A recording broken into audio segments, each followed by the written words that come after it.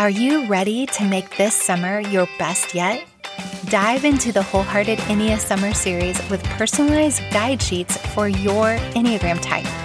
You can get detailed insights about your personality and even growth tips designed to help you to embrace your gifts and also to learn how to thrive in your season. Get your Wholehearted Ennea Summer guide sheet today for your specific Enneagram type as you follow the links in the show notes. I want to invite you to start your journey towards a more wholehearted summer. I hope you listen to all 9 episodes of this year's Ennea Summer Series so you can make this a season to remember. What are Enneagram wings and what do they have to do with you? I don't mean the kind that you might find on a butterfly or ladybug, but I am talking about personality wings that do influence how you interact with others. So, by listening to this episode today, you're not going to suddenly sprout a modified forelimb that has feathers and is used for flying, but I am offering another insight that will help you get unstuck in those patterns of behavior that you don't love. You may even stop flying in emotional circles and move forward in your relationships, especially as it relates to your mothering style. Now, this week, I'm going to clarify what Enneagram personality wings are not, what they actually are, and how understanding yours will benefit your role in relationships. As a bonus, I'm sharing a brief description of how each Enneagram wing looks different and is compared to one another.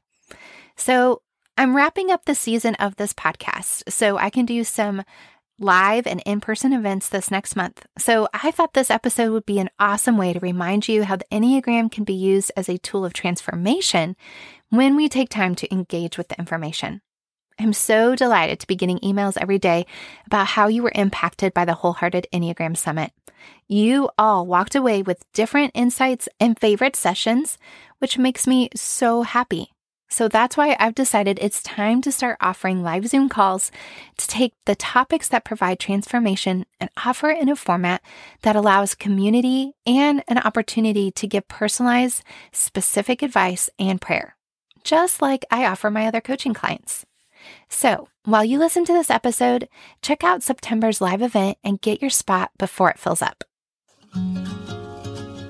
Hi, my name is Amy Wicks, and I help you navigate the overwhelm and frustration of motherhood through faith, Enneagram, and simple plans. As a faith-based Enneagram coach, I champion you to love your mothering style because you are the mom your kids need, even when you don't feel like it. I'm a mountain mama who somehow ended up on a cul-de-sac in the Midwest, overwhelmed and frustrated by motherhood. But the Lord didn't let me stay there. He helped me turn the challenges of motherhood into a wholehearted decision to get intentional with my faith, my self-awareness, and my family. Each episode of this podcast provides perspective through story, wholehearted purpose, and simple plans so you can discover how to love your mothering style and be confident that you are the mom your kids need. Think of this podcast as your on-the-go mom pal and friend who can't help but talk about Jesus and the Enneagram. So get to that pile of laundry, or hit the treadmill, or load up the kids in the car for that grocery run. Get ready to be encouraged and empowered while you listen. This is the Simply Wholehearted Podcast. Now, when someone is fairly new to the Enneagram, I've often heard them say, I think I'm a 4-wing 1. And I just smile and nod because I know this Enneagram must be fairly new to them. So first, just to clarify when I talk about wings in the Enneagram and to help you know what it's not, picture it like wings as you would any insect. You have the main body and then you have the wings on either side. Hopefully you know now what your dominant type is. And of course, if you don't know yet, all you need to do is schedule a free 15-minute Zoom call and I'll help you out. But when you do know your dominant wing and you look at the Enneagram symbol, then look at the types directly next to your dominant type on the right and the left. Your personality wings are the types on either side. So if you lead as a 1, you will have a wing 9 and a wing 2. When you see the wings written out in the Enneagram content, you'll often see it written out with the dominant number, such as in my case, 7W8. I would write a 7 with a small w and then the dominant wing number 8.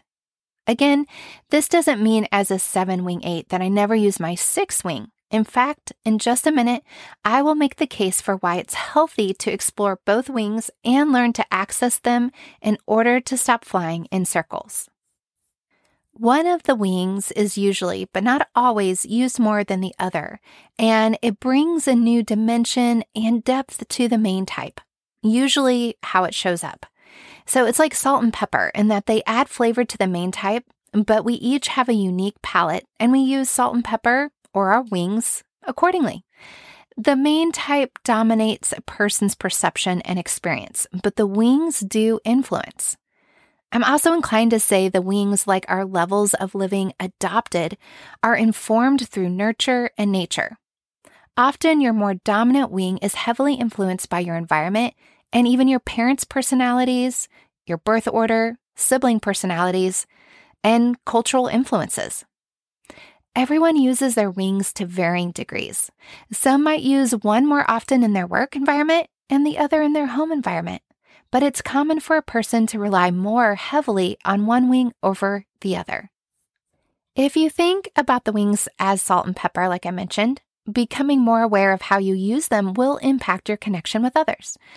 As you allow the work of Christ to develop your wholehearted life, you'll begin to see how you can season your life more powerfully. Not too much salt, not too much pepper, but flavorful enough to leave a good taste. It's also important to note that how you are aligned with the gospel and living as beloved impacts how your wings are accessed and used. This will have a major impact on your type and how you perceive the world and are motivated to engage into it. So if you're living healthfully and you're growing in your identity as God's adopted, you begin to access and use your personality wings in a more balanced and wholehearted way. In just a few minutes, I'll be sharing the inspiring quality of your type's unique wing combination. But as with every aspect of the Enneagram, there's a negative and a positive, right?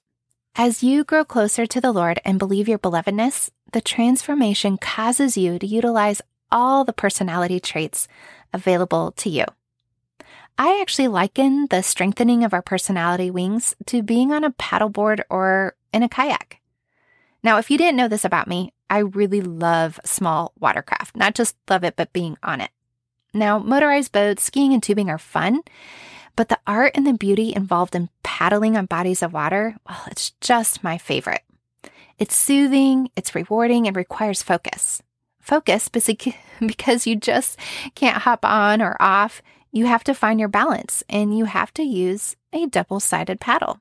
Now, the paddleboard looks similar to a surfboard, and you most often use it on a lake or a smaller body of water without waves. You can sit on your knees or you can stand, and you can just paddle yourself by dipping one side and then flipping it to the other and stroke your way around to your destination. Same with a kayak, but this is also usually a one-person craft, except for you slide your legs into the hole and you strap yourself in as you sit and row. Both require you to use two sides of the board that you're on. Left and right, right, right, left, left. Now, each time I get on a paddleboard or kayak, I'm struck about what the sport teaches me about balance and how it strengthens me differently. Because almost any time I get the chance to be out on a body of water, the weather is always different. I mean, sometimes it's been cold, other times hot and windy, maybe really breezy. And on the rare occasion, I do get ideal conditions. But each time, because of the elements and the weather, I have to find a different rhythm of paddling. Sometimes it's perfect. It's right, then left, and right, then left. But most of the time, unless I want to paddle in circles, I have to dip that paddle in to see how far I can get it before I need to go correct and head the other direction and paddle in the other direction and go back and forth and just till I figure out that I could, go how I need to go and go the way I need to go and how the weather is going to impact the direction that I glide on the water. Rarely have I found that paddling is a perfect rhythm. I really constantly have to keep vigilant about where I'm headed and be aware of which side I'm paddling on and where my craft is taking me. Is the paddle keeping me pointed in the right direction and the destination that I want to go? Or am I overcorrecting and about to spin in a circle and head into rougher waters? I've come to love the process and the challenge. I could see it as a setback, or I could see it as an opportunity to not grow complacent and be mindful whenever I get on the water and whenever I engage in my favorite sport. I also see how the sport strengthens me. Sometimes it'll strengthen me more on the right side than my left side, but if I walk away, it means I've gotten to my destination. I didn't paddle around in circles, and I gained more balance in my body. So the same idea can be applied with taking time to better understand how your personality more naturally leans. If you lean to one side, you might need to be aware of how you can access the other wing's character traits for a time as you strengthen your personality. If you hit rough waters in life, you might have to use one wing more than the other.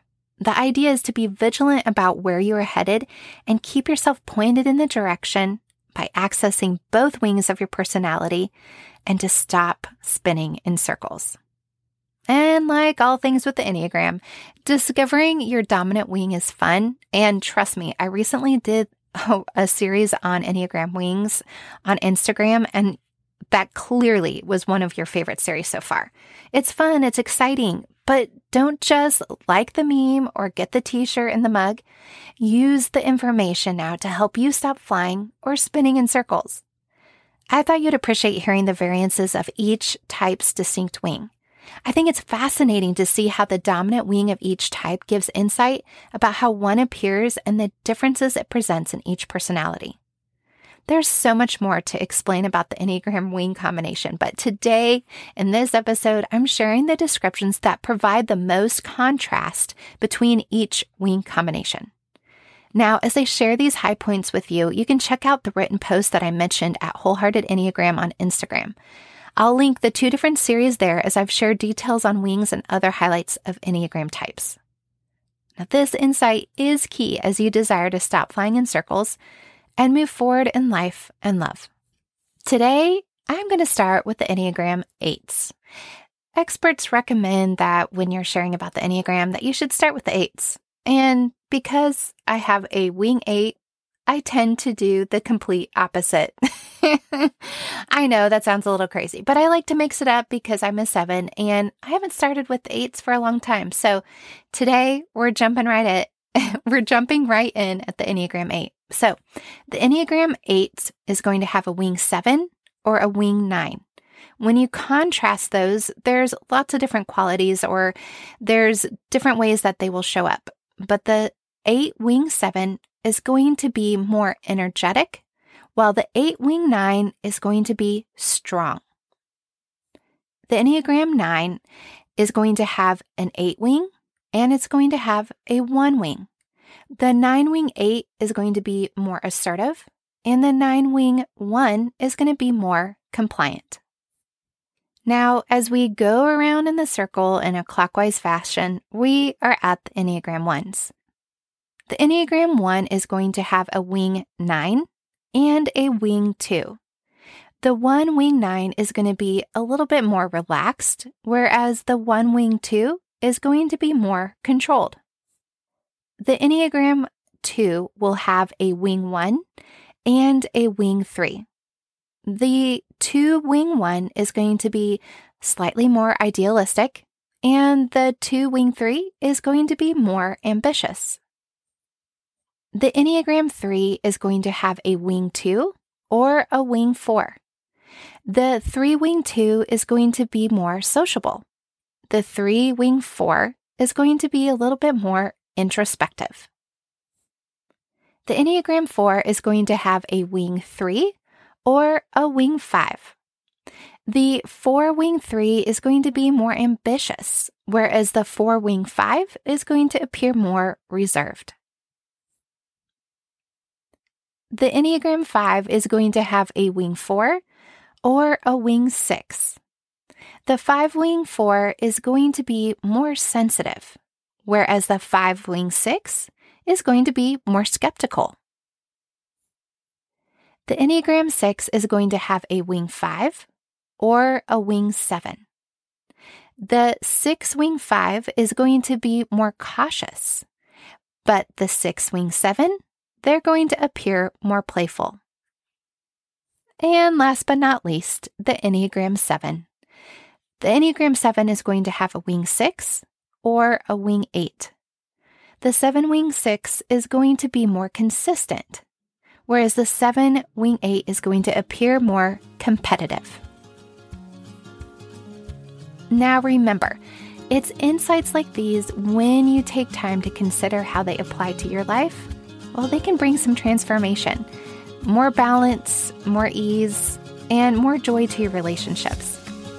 I really appreciate you joining me not only today, but here on this listening platform. I really value what you contribute to the community. Now, while you decide which episode you're going to listen to next, would you do me a favor and make sure that you are following the Simply Wholehearted podcast and then leave a 5-star review? When you share your top takeaways or your favorite episodes, it really does let others know what to expect when they discover the podcast.